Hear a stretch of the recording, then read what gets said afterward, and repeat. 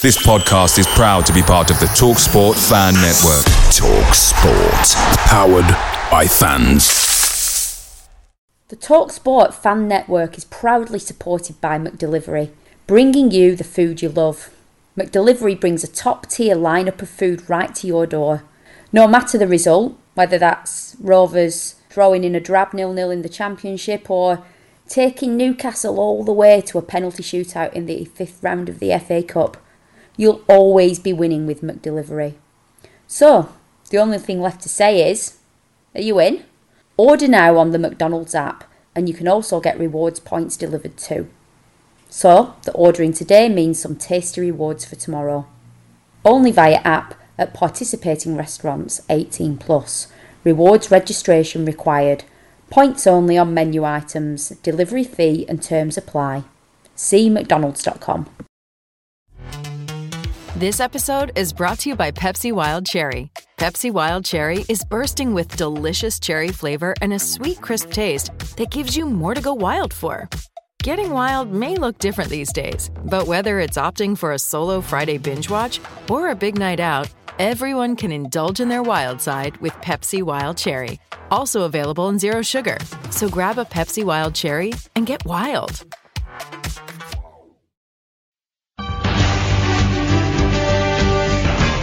www.brfcs.com.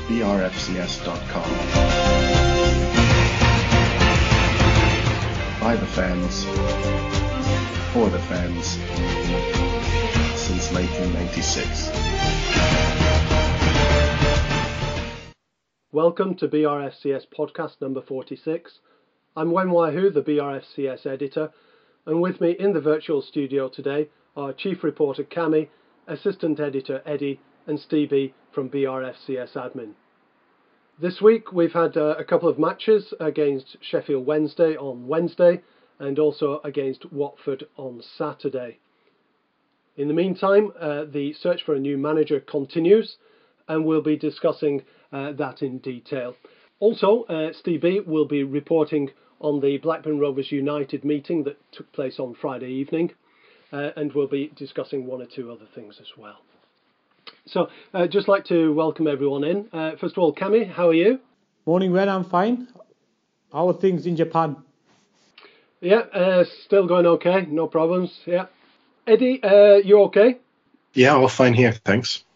Good. You got over to the Sheffield Wednesday game, I believe? Yeah, I saw that match. Good. I was unable to get yesterday, but saw the Sheffield Wednesday game. Good. And Stevie, it's good to have you on. Thanks for coming on. Yeah, it's good to be back on again. It's the extra hour in bed helps, certainly with the clocks going back, so it's great. Yeah, that's right. The clocks have gone back. Nearly caught me out. And you went to the Wednesday and the Watford matches. Yeah, I've been to both games as well, so hopefully should be able to add some sort of insight into that. Good. You also went to the Derby match, did you? I also went to Derby, yeah. Yeah, well, we look forward to hearing about those and also about your report on the United meeting on Friday. We'll start off with the football first of all.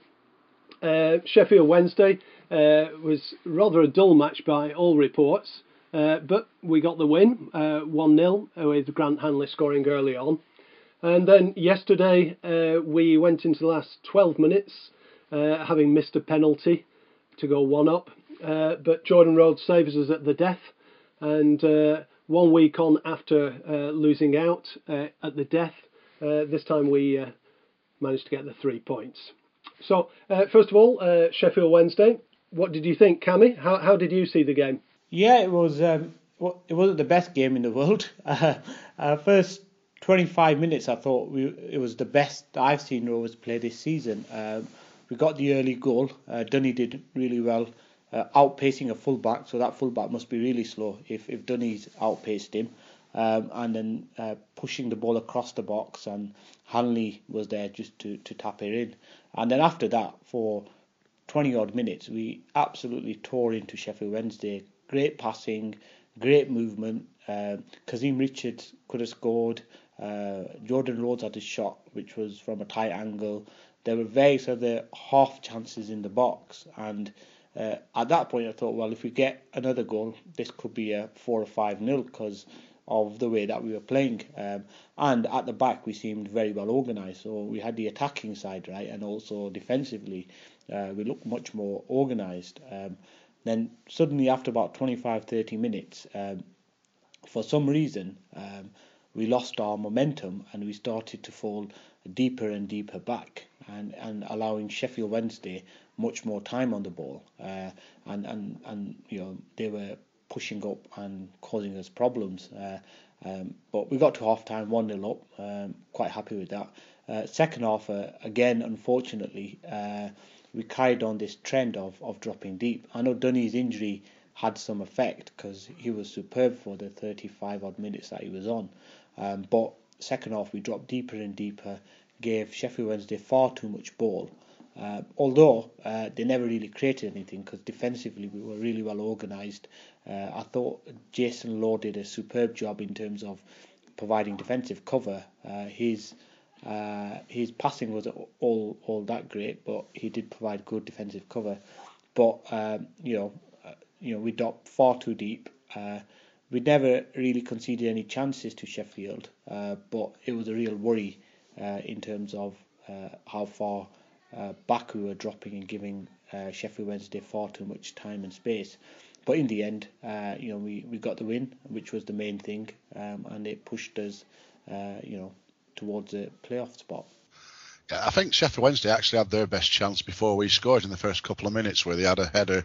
It seemed to be a free header that they put over the bar. But I don't recall, and this is the same for the Watford game, I don't recall Robinson having to make a decent save in either of those games other than long-range shots.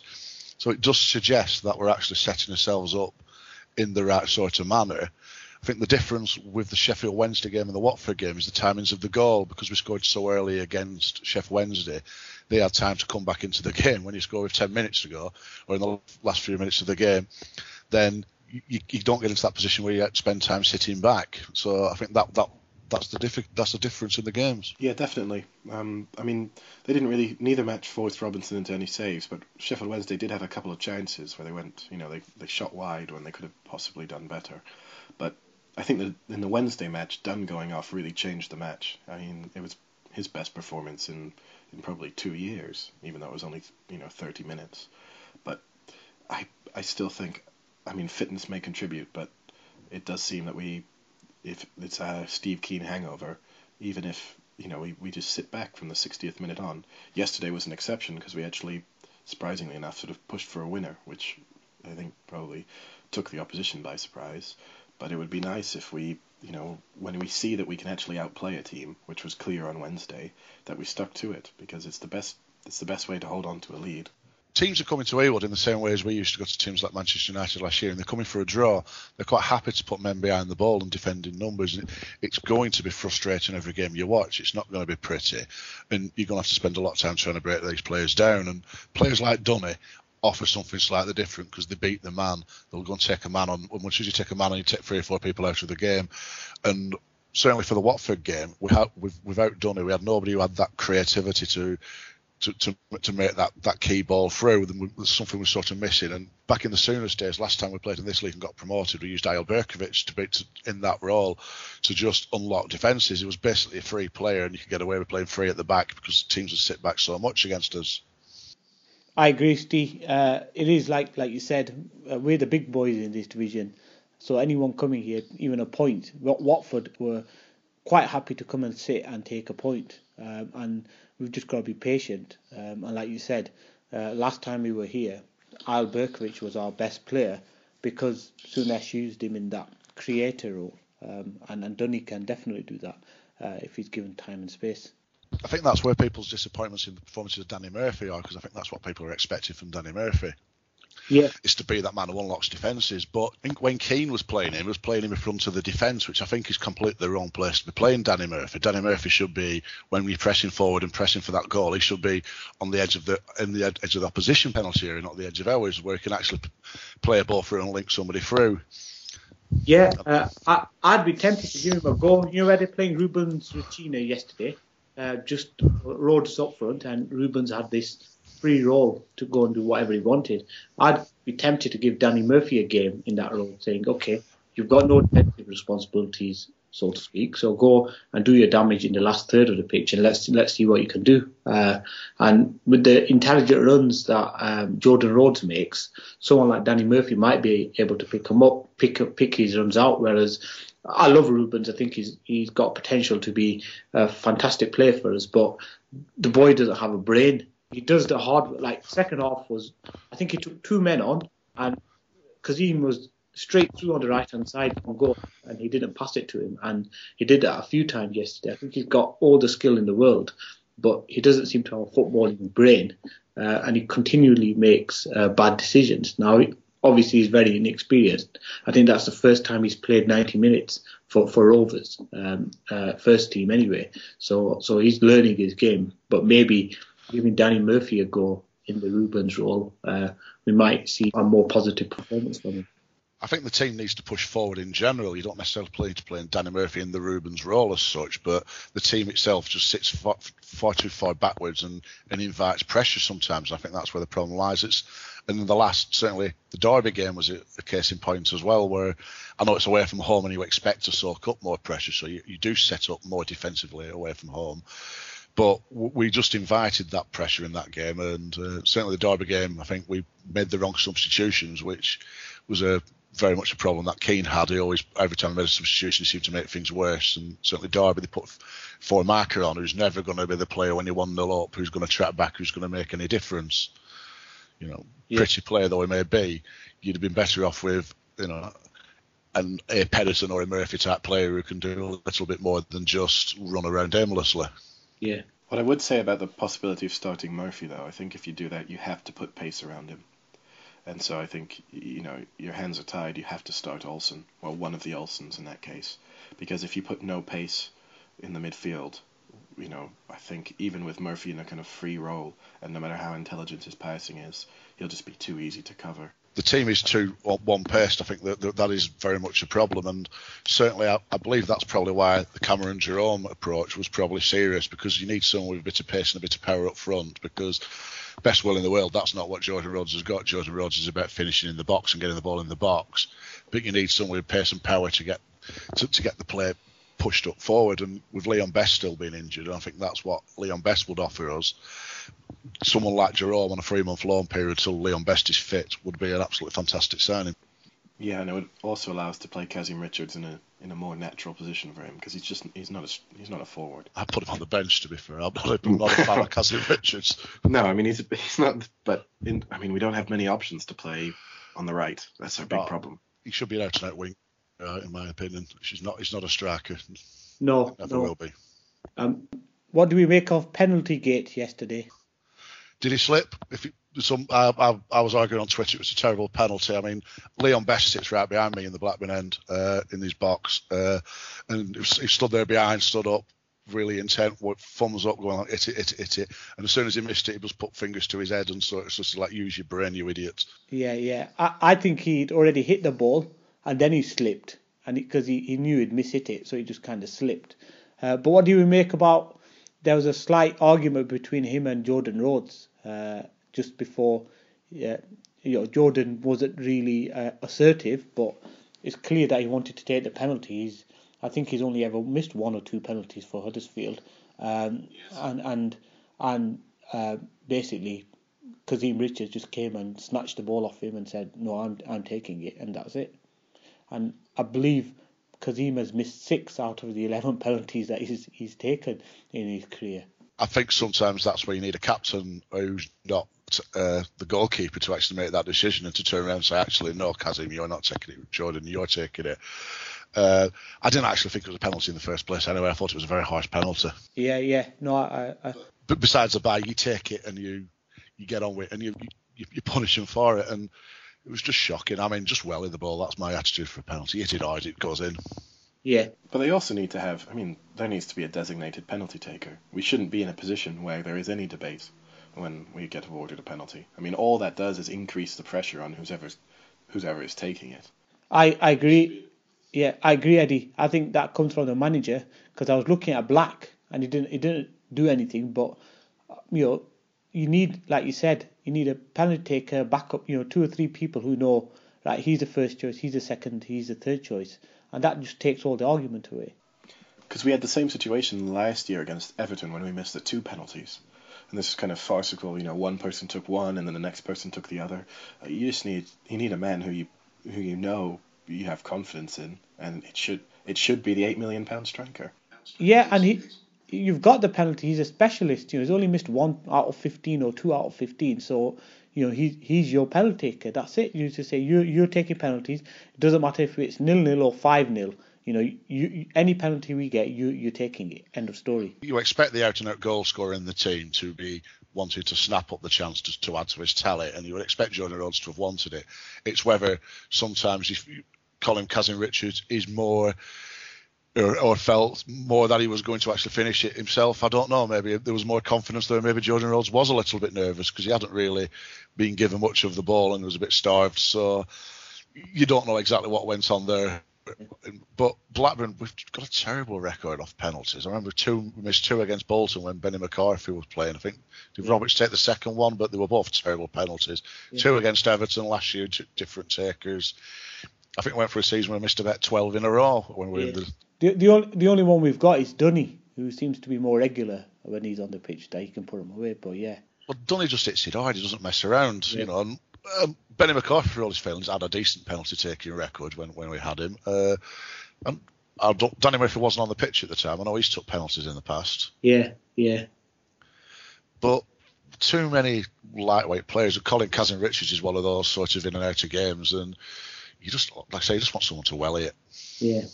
And what do we make of Rhodes' finish yesterday? I thought it was just brilliant, the way he mishit shot that he instantly controlled and turned and had a little gap and put it right in the bottom corner. Proper, natural kind of finisher. That's why he's an £8 million player, but I think he's wasted in our team when we're not creating enough chances for him at the moment. Yeah, I think he's wasted. He's doing far too much work outside the box. We need to somehow make sure that he does all his work inside the box, because whenever he gets a chance in and around the 18-yard area, he just seems to hit the target with just unbelievable regularity, and the way he took his goal just shows that one chance, one goal, and he spent most of the game yesterday outside the 18-yard box, back to goal, doing things that aren't really natural to him, but he's doing it for the team. But we need to make sure that we've got this £8 million guy who's so good in the box, who's absolutely natural finisher, that if we keep creating 2 or 3 chances for him a game, we'll probably put him away and easily could end up with 20-25 goals in this division, and that would fire us up the table, probably to promotion. I think that's exactly the point, and that's why I'm saying Leon Best, Cameron Jerome, somebody else to be that focal point up front, and he can be that outlet, and then Jordan Rhodes could come up and join it and just link in the play. I think it's easy at the moment for them to put 2 or 3 men on Jordan Rhodes and just defend against him, because he's the only one in the middle. Yeah. He's a quality finisher. He saw his goal against Derby. That didn't even look like a chance, and then all of a sudden it's bang it bottom corner. It was unstoppable. Definite. And just a general point, I'm getting sick and tired of this booing of players. We saw it on Wednesday when Danny Murphy came on. We saw it yesterday when Danny Murphy came on. I thought it was more prevalent yesterday.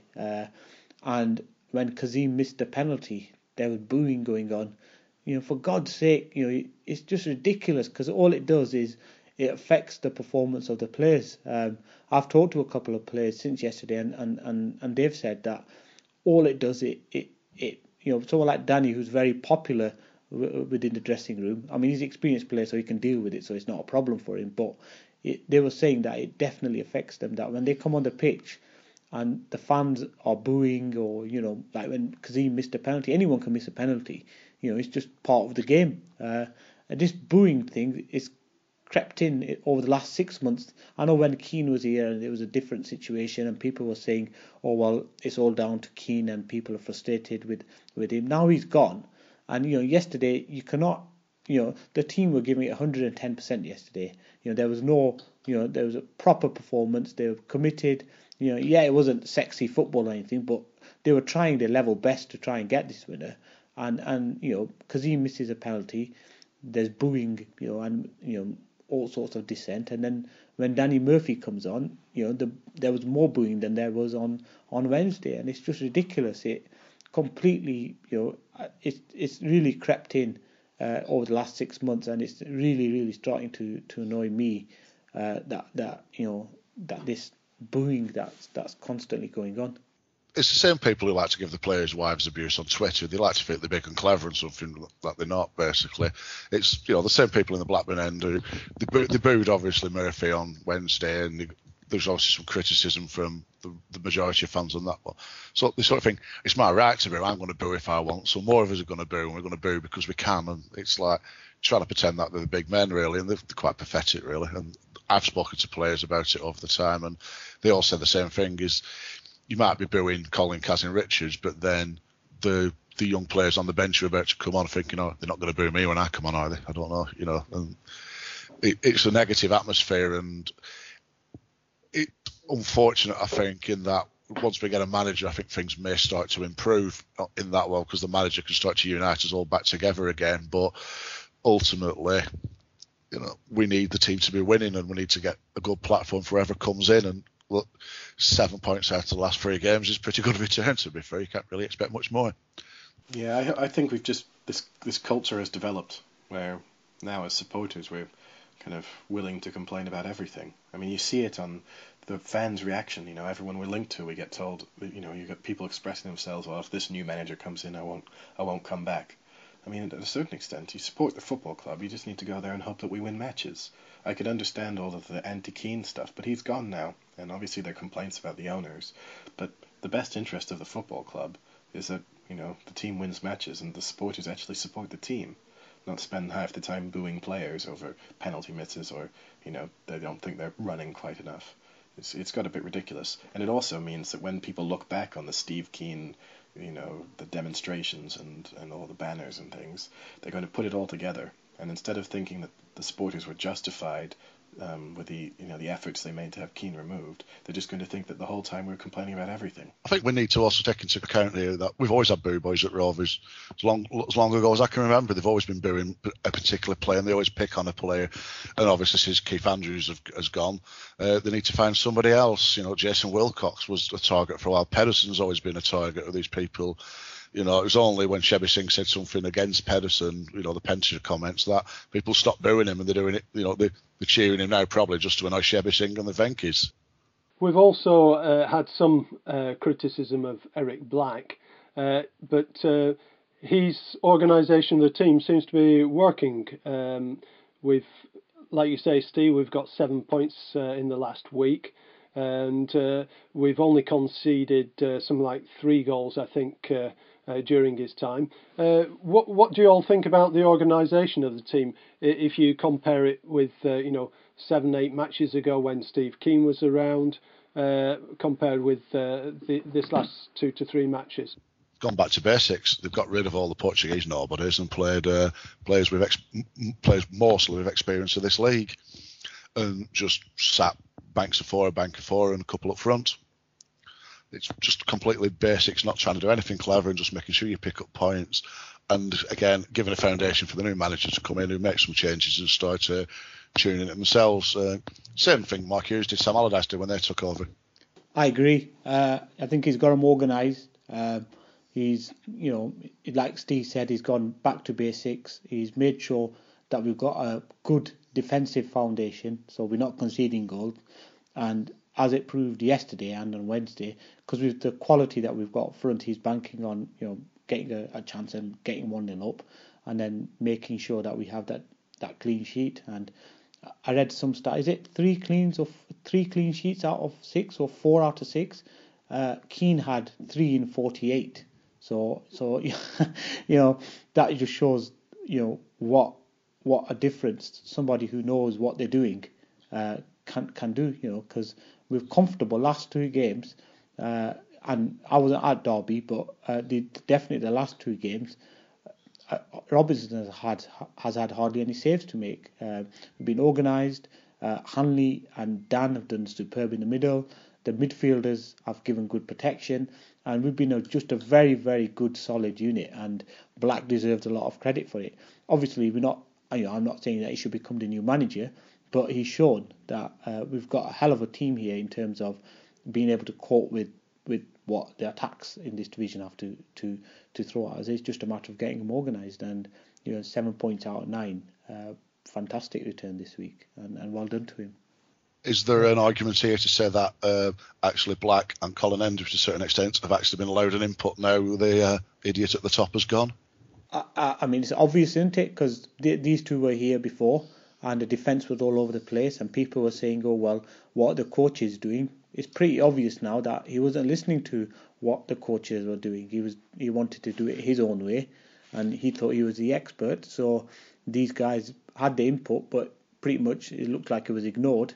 Now that he's gone, Black, has seen, he's been working with these players for the best part of 6, 7, 8 months. He knows how to get the best out of them, and he's gone and set them up the way he thinks will maximise the strengths and weaknesses. And definitely the weaknesses in defence have completely gone over the last few games, and it's down to the coaching team, which is the same that it was under Steve Keane, maybe being able to do it the way they wanted to, rather than with the so-called expert who plays Football Manager and decides that, I'll just play it this way, and it's working. So again, it's another damning indictment of Steve Keane, the manager, because his coaching staff are doing a far better job of organising the team than what Steve Keane had done over the last 18 months.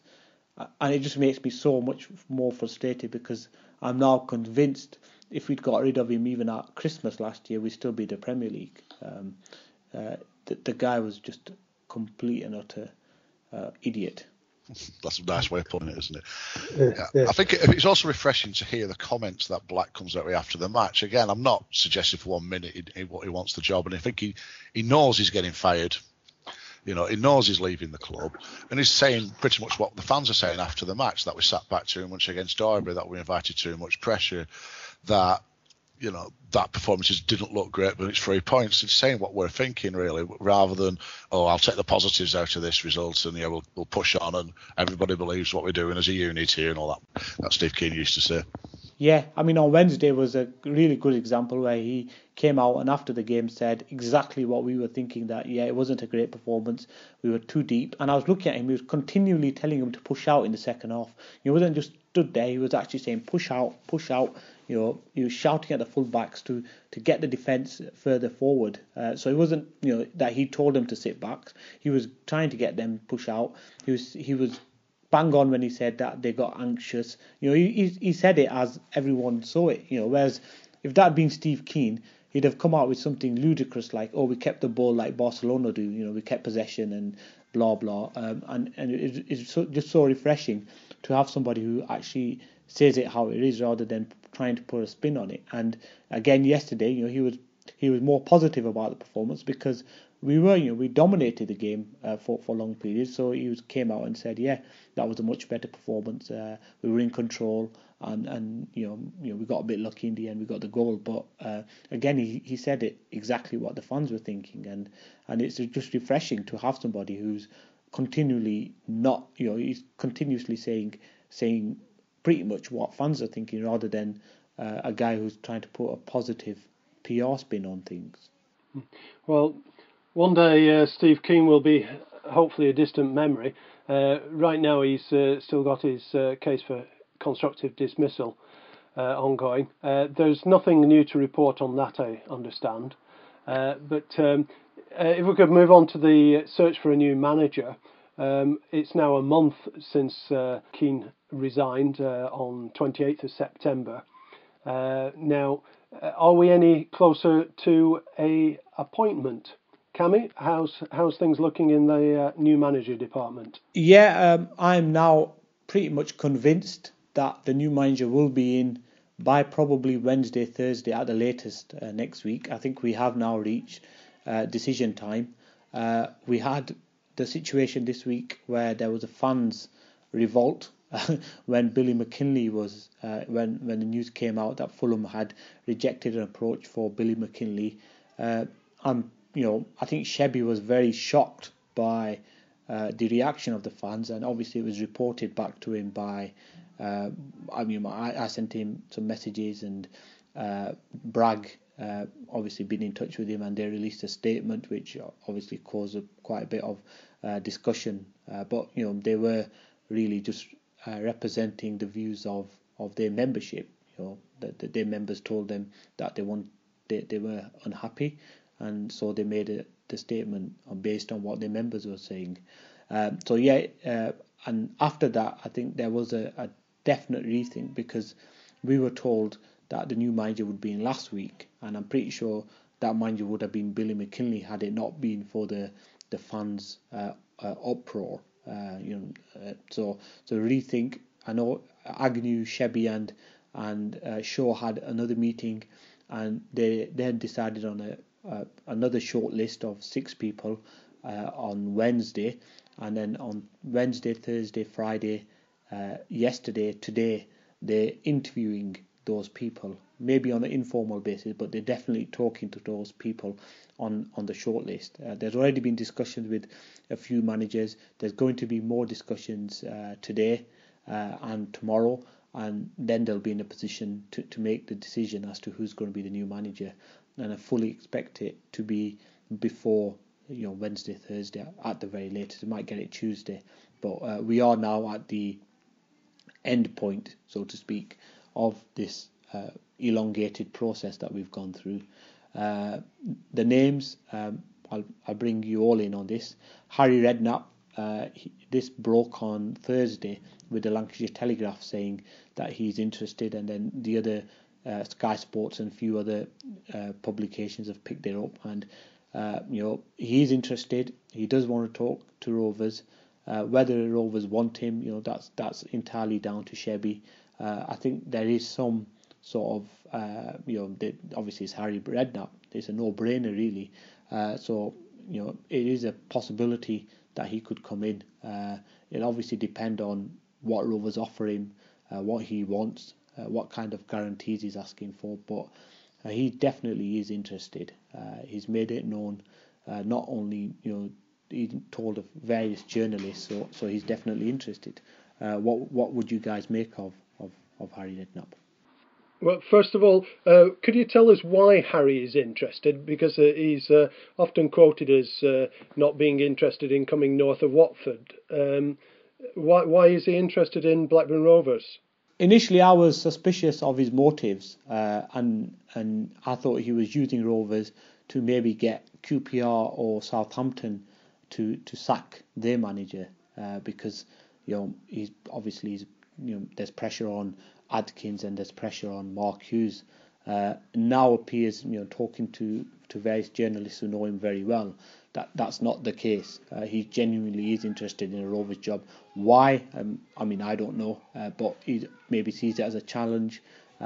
Maybe he's really desperate to get back into the game as quickly as possible. As a CV builder, maybe, Rovers got a very, very good squad. Any manager looking at that squad will say, well, it's not beyond it's pretty, probably the best squad in terms of numbers and quality in the division. Yeah, we've got weaknesses in certain areas, but as a package, it's a really good squad. So maybe Harry sees it as a very easy way of notching a positive thing on his CV, taking over Crisis Club Blackburn as it's known within the game, and getting them promoted in his first season. It looked good on his CV. So, I don't know why he's interested. I'm quite bemused as to why he would want to come here, and he's never worked outside. I think the Tottenham's about as further north he's gone in terms of a job. So I'm bemused as to why.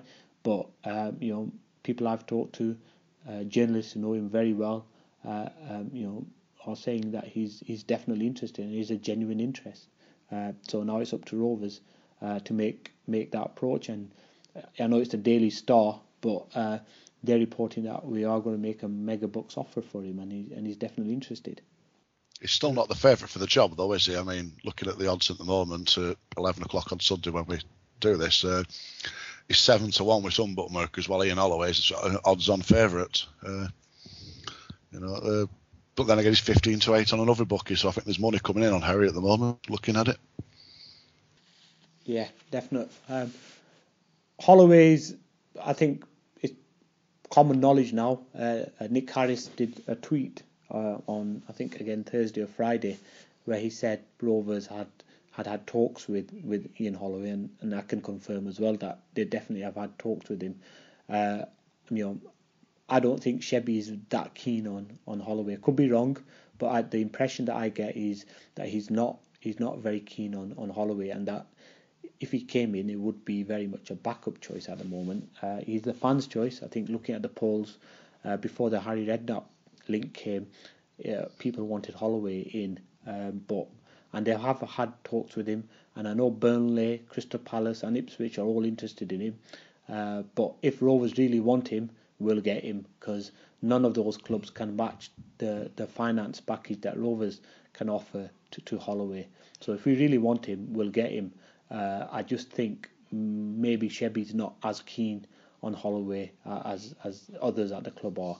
But obviously it just depends on, if Redknapp says yes, then it's a no-brainer. But at the moment, I would not say Holloway is the definite 110%. Hot favourite to get the job. I still think the big blocker on this is Shebby himself, to be perfectly honest with you, because Holloway and Redknapp aren't people who take no for an answer. They're not people who take any grief, and they aren't people who will accept much interference, unlike Steve Keane, who's a yes man. And both of them two are going to turn around to Shebby at some point when another Portuguese nobody's recommended. He's going to basically turn around and say, not under my watch, bye, see you later. That's the worry I've got with those people being manager. I think they'll do a perfectly good job if they're allowed to manage. Yeah, Shebby's going to have to change his way of working, because if he wants to get a proper manager in, and I agree, someone like Holloway, Redknapp, Mick McCarthy, these guys will want 110% control of the club. There's no way they'll accept Shebby turning up at the training ground and watching training and giving his viewpoint. Then they won't be interested, and definitely won't accept any kind of interference in signing players or selling players. That just won't wash with them. So Shebby's definitely going to have to change his way of working, even if he gets a younger manager in, someone like Gus Poyet or whatever. Again, these guys they might take his input, but they won't accept any kind of big time interference. And that's my worry as well, Steve. That what is Shebby's motivations here? Is he really wanting to get the best man for the job, or is he really wanting to get the best person that he thinks he can work with, and maybe retain some influence in terms of him, possibly being a director of football kind of person. So if they're getting Harry or Holloway, then they'll want complete and utter control of things, and they're both interested. If Shebby then goes and gets somebody else, then it's pretty obvious to the outsider that the reason he's not gone for these more experienced guys is because he wants to retain his influence as a kind of like a director of football, and that worries me hugely. Yeah. Can I just ask Eddie what your thoughts are on Harry and Ian Holloway? I'm not a huge Holloway fan. I kind of feel that his personality has made him, more popular than it should have. Obviously, his record is good, so in comparison to some of the other names that we've been mentioned with, I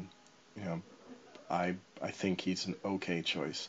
But as soon as the Redknapp sort of interest came into the news, I thought he was the obvious selection. I don't know, given his experience both in this division and in other divisions, and just the knowledge he has in terms of bringing in players and shaping teams, and doing that at the same time as playing attractive football. I think we'd be incredibly stupid not to, if he really is interested, not to take him up on the offer. Yeah. What about the team that Harry Redknapp would bring with him? Is it possible that he would bring, for example, Tim Sherwood with him? Cammy, have you any news on that? No, I mean, I don't think anywhere near any kind of discussions that who he'd bring in. But if Shebby's kind of wanting a younger man in, so this might be a good way of him doing this. So you bring someone experienced like Harry Redknapp in, and then bring a Sherwood or a Billy McKinley in as an assistant manager, with Harry grooming them to become the new manager in 12, 18, whatever months time once Harry decides to move on. So that'd be a good forward way of doing things, where the next man is already in working with Harry. I'd be surprised if Sherwood left Spurs to come and become an assistant manager at Rovers, but obviously he's got a very, very strong relationship with Harry Redknapp. Harry's also very close to Les Ferdinand, so he might bring him in as an assistant manager. If not, I suspect Shebby would want to bring Billy McKinley in as an assistant manager. Again, if you bring someone like Harry in, would he work with Billy McKinley? And would Billy leave assistant manager at a Premier League club to become an assistant manager at a Championship club? So yeah, I don't think we're anywhere near that level of discussion yet. I think first they need to decide on who the manager is. Once they've decided that manager has accepted, then they can start looking at what the backroom staff is going to look like. Maybe there might be a role for Eric Black in the new setup. That'll all be down to the new manager. I think the other names to look at is, if we go in the young and up-and-coming route, then Gus Poyet, I believe, is a strong runner at the moment. There's Carl Robinson from MK Dons. He's another one. Keith Hill is another one. So there's quite a few young and up-and-coming managers who are in the running. The other one that I'd like to throw in is Solskjaer. The results over the last few weeks maybe has given Rovers the chance to wait for Solskjaer. So if they can tie him up now and he says, I'll be joining in middle of November, he could be another very outside chance of happening. I don't think that they'll go for him, but his representatives said he's interested, but not until the Moldes season is finished, so that's still another 2 or 3 weeks away. So we'll no one knows exactly what's going to happen. You can see the press stories. Different people are saying different things. You can see the bookies who don't have a clue, as to who's going to be. There's different favourites. Gary Flitcroft was a favourite on Wednesday evening. Really, no one knows what's going to happen. I don't think even Rovers, the club, know which way they're going to go. But the fact is, they have now got a firm shortlist. They've talked to people. They've continuing to talk to the other people on the list, and come Tuesday, Wednesday, we should hopefully, fingers crossed, have the new manager in place, and then we can start moving on from there. I'd be absolutely amazed if we don't have the new manager in before Saturday. I think we now really are at the end point, and it's now decision time, and it could go anywhere really, and it'd be wrong to roll anyone in or out at this stage, but we are now at the decision time, and it is imminent. Yeah, that's good. Well, hopefully this time next week we'll be looking at the new manager. In the meantime, we'll just keep our fingers crossed that Shebby is able to make a good and well-informed appointment. Now, Shebby took part in a meeting of the Blackburn Rovers United group Friday evening. Steve, you were there. First of all, can you just tell us briefly about the Blackburn Rovers United meeting? It's been taking place on a monthly basis for several months now under the leadership of Sir Bill Taylor. Would you like to just fill us in on that? Yeah, I'll sort of cover that one.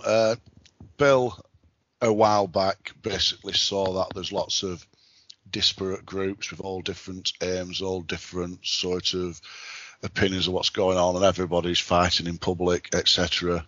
And saw that as not being a particularly positive way of sort of representing the fans and representing the clubs. So he basically emailed all the websites, all the supporters groups, all the fanzines, etc., and got people to get together into a meeting to discuss what's going on. So in that, there's obviously BRFCS, there's people from the Fans Forum, there are people from the Blackburn Rovers Action Group, there are people from the BRSIT, and there's people from BRST who met up together in that one. I don't want to speak too much on behalf of those groups, but it's apparent that at least two of those groups got talking together and managed to find some common ground to to do something with Rovers Trust, and at some point I'm sure we can get Dawn or whoever back involved on the podcast to talk about that in a bit more detail. But Ewell Blues turned up to this meeting, and we also had Graham Jones has turned up to a couple. Jake Berry, who's the Rosendale MP, turned up to this meeting. Bill Taylor obviously chairs this, and you've got other councillors who appear from time to time. And it's basically report on what we've done, report on the disagreements that we've got, and try and discuss them in private and not via podcasts or via Twitter wars, which then you see at the moment on Twitter.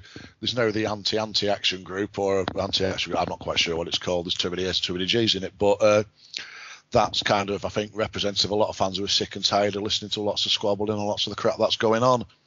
So it's really just getting together and to come up with some sort of standard way of working. Now, Shebby was introduced on us at the last minute by Bill, so we never actually expected to see Shebby in the meeting. I found out the first thing was I walked through the car park and Shebby's there. I'm like, hang on, what's going on here? But I think Bill did a blog this week on the Lancashire Telegraph website where he basically met Shebby and gave Shebby a presentation. So he then gave us a 15-minute sort of overview of the presentation, and which was basically telling Shebby what Blackburn as a town is about. And then Shebby basically spoke to us and was very glad that groups are together and talking, and accepting of that. And I think Shebby's idea is he wants people to meet more regular, kind of a joint council. That's where he's going from there, really. We then had the opportunity to press Shebby for any questions afterwards, and it was kind of an eerie silence, to be perfectly honest with you, because I don't think anybody had thought of anything they wanted to ask. Each group had also met Shebby at various times, so you can understand that they didn't want to sort of put themselves out. He talked a bit about the manager's situation, and what they're trying to do. He did explain they'd interviewed somebody and they're going to interview other people, and he said by Wednesday there should be an announcement, but a week before he told us there'd be an announcement by Sunday the week before, so who knows. The interesting thing about bringing people in and wanting to talk to people, is that not the brief of the newly founded Rovers Trust? The Rovers Trust, and I don't want to speak too much on behalf of the Rovers Trust, it's only going to be my understanding, so if anybody from the Trust is listening here and I'm wrong, feel free to correct me, but the Rovers Trust, I believe, at some point wants to have a stake in the club. Hence, Wayne has been writing to some of the people who still hold shares to see if they will donate some of their shares to the Rovers Trust, or let the Rovers Trust vote on their behalf to have some sort of ownership stake.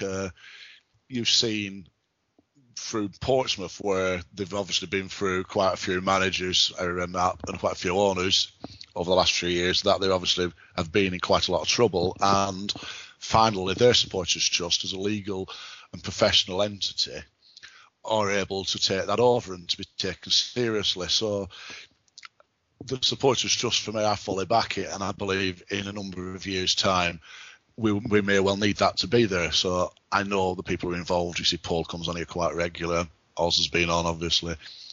I know a lot of the people involved enough full well that they've got Blackburn Rovers' best interest at heart. So these meetings that you've been having, Steve, with the other groups, is it going to lead to a less public falling out from between fans and different groups? Because it was really bad over the last week in particular, where when the action group statement came out, and there's various other groups saying different things, and it's all being done, as you said, via Twitter. Where in defence of the action group, and none of the other groups were actually sort of saying anything on the manager's situation. The action group put out a statement which they said was on behalf of their members, that they weren't particularly happy with the Billy McKinley appointment, but they have a right to say that on behalf of the members. I'm not so sure that it could have been worded differently, and maybe they will take that on board, I don't know. But I'm not going to tell any group not to release a statement, but I think what we found there is a wake-up call for quite everybody else involved in whatever group, is that most people don't give a damn about the groups that are around, and they're actually sick and tired of it. And I think a lot of people need to take a look at that one and work out how you sort of engage the proper fans. It's not about membership numbers. We've got 9,000. We've got 9,000 this week, 10,000 next week, or whatever. It's about engaging those fans who don't want to get involved in the group, don't want to join anything, and just want to actually just go and watch Rovers win. Which, I have to be honest, I spoke to quite a few people in Bluesbar before and after the match. I didn't know anybody who's a member of any of the groups who I spoke to, and none of them really give a damn about the groups. Just want to actually, again, got game, have a couple of pints, enjoy themselves. I agree. I mean, I think they have Bragg were perfectly entitled to release that statement that they did on Wednesday, because they were representing the viewpoints of their fans and of their members.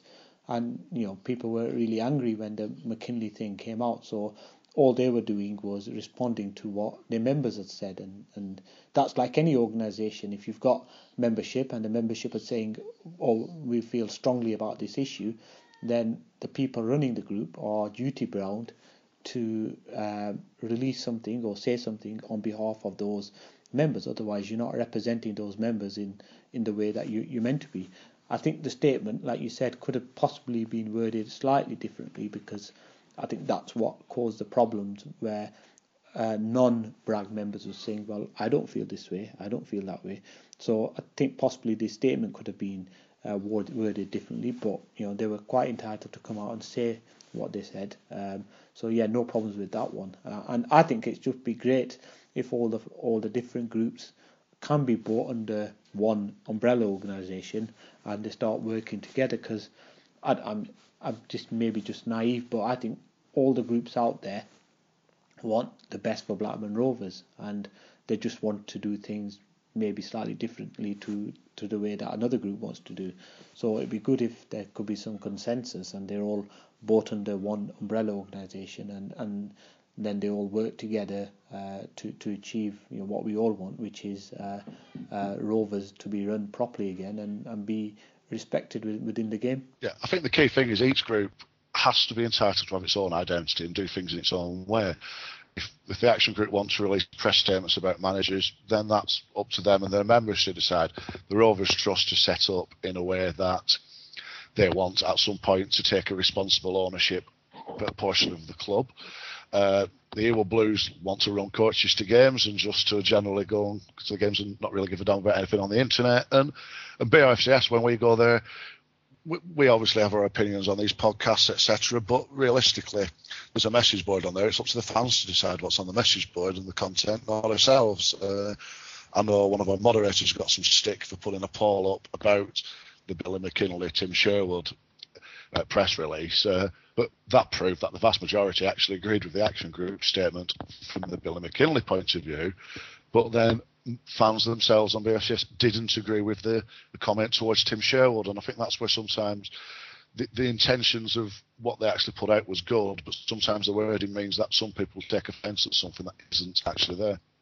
Yeah, so we talked about this on a previous podcast about the idea of an organisation that acts as a kind of umbrella. I think the last time we spoke of this, I think you, Steve, were saying that it's not really an organisation as such. It's more of a coalition really than an organisation per se. But the idea of some kind of gathering that gets different groups together, whatever way you want to describe that.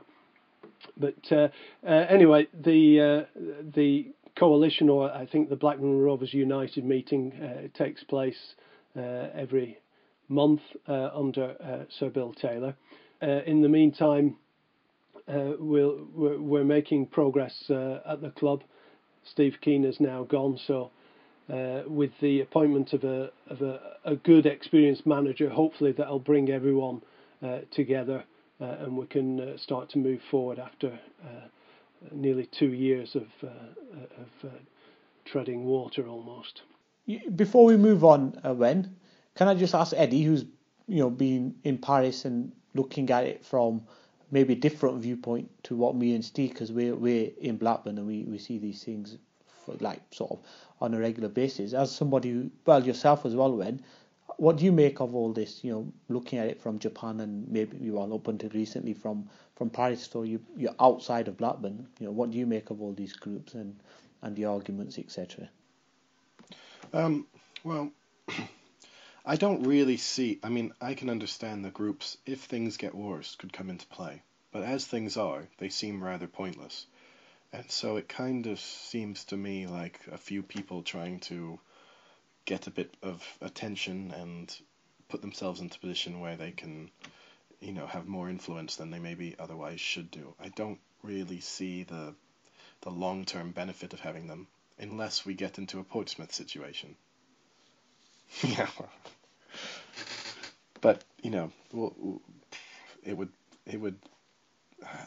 it seems to confuse me slightly, because obviously initially with some of them trying to buy the club, that's never going to happen, and it just seems it's more trouble than it's worth when I see the flack that some of the senior members of the groups get.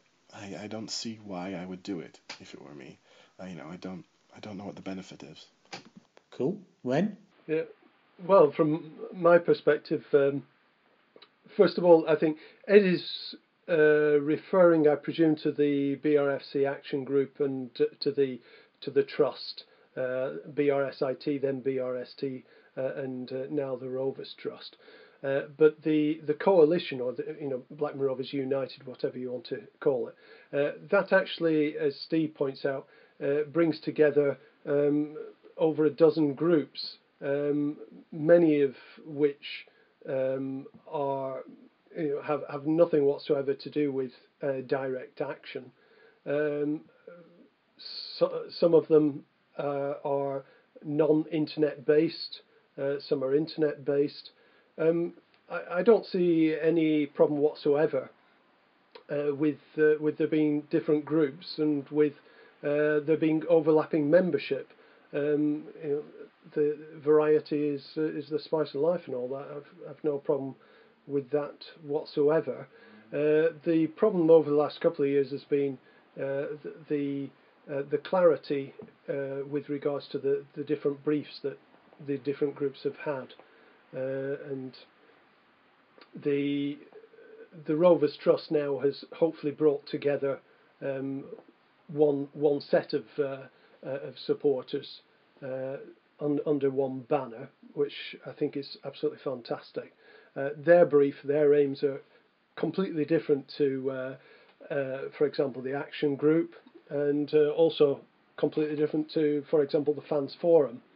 And I think that time will basically settle things down, where the different briefs of the different groups will become clearer, and they'll basically sort themselves out. There'll be a kind of a process of natural selection, whereby the needs of the individual groups precede individual aims, shall we say. Could I also say they need to work out the names, because they're at times so similar. In terms of following them, it takes a considerable amount of effort to be clear on which group is what, is which and does what. And I mean, it seems to me that several groups of them, the coalition is a different matter, but several of them seem to simply be wanting to do the job that the Fans Forum is in place to do, which is relate concerns of the supporters directly to the club. I mean, isn't that what the Fans Forum has always been there for?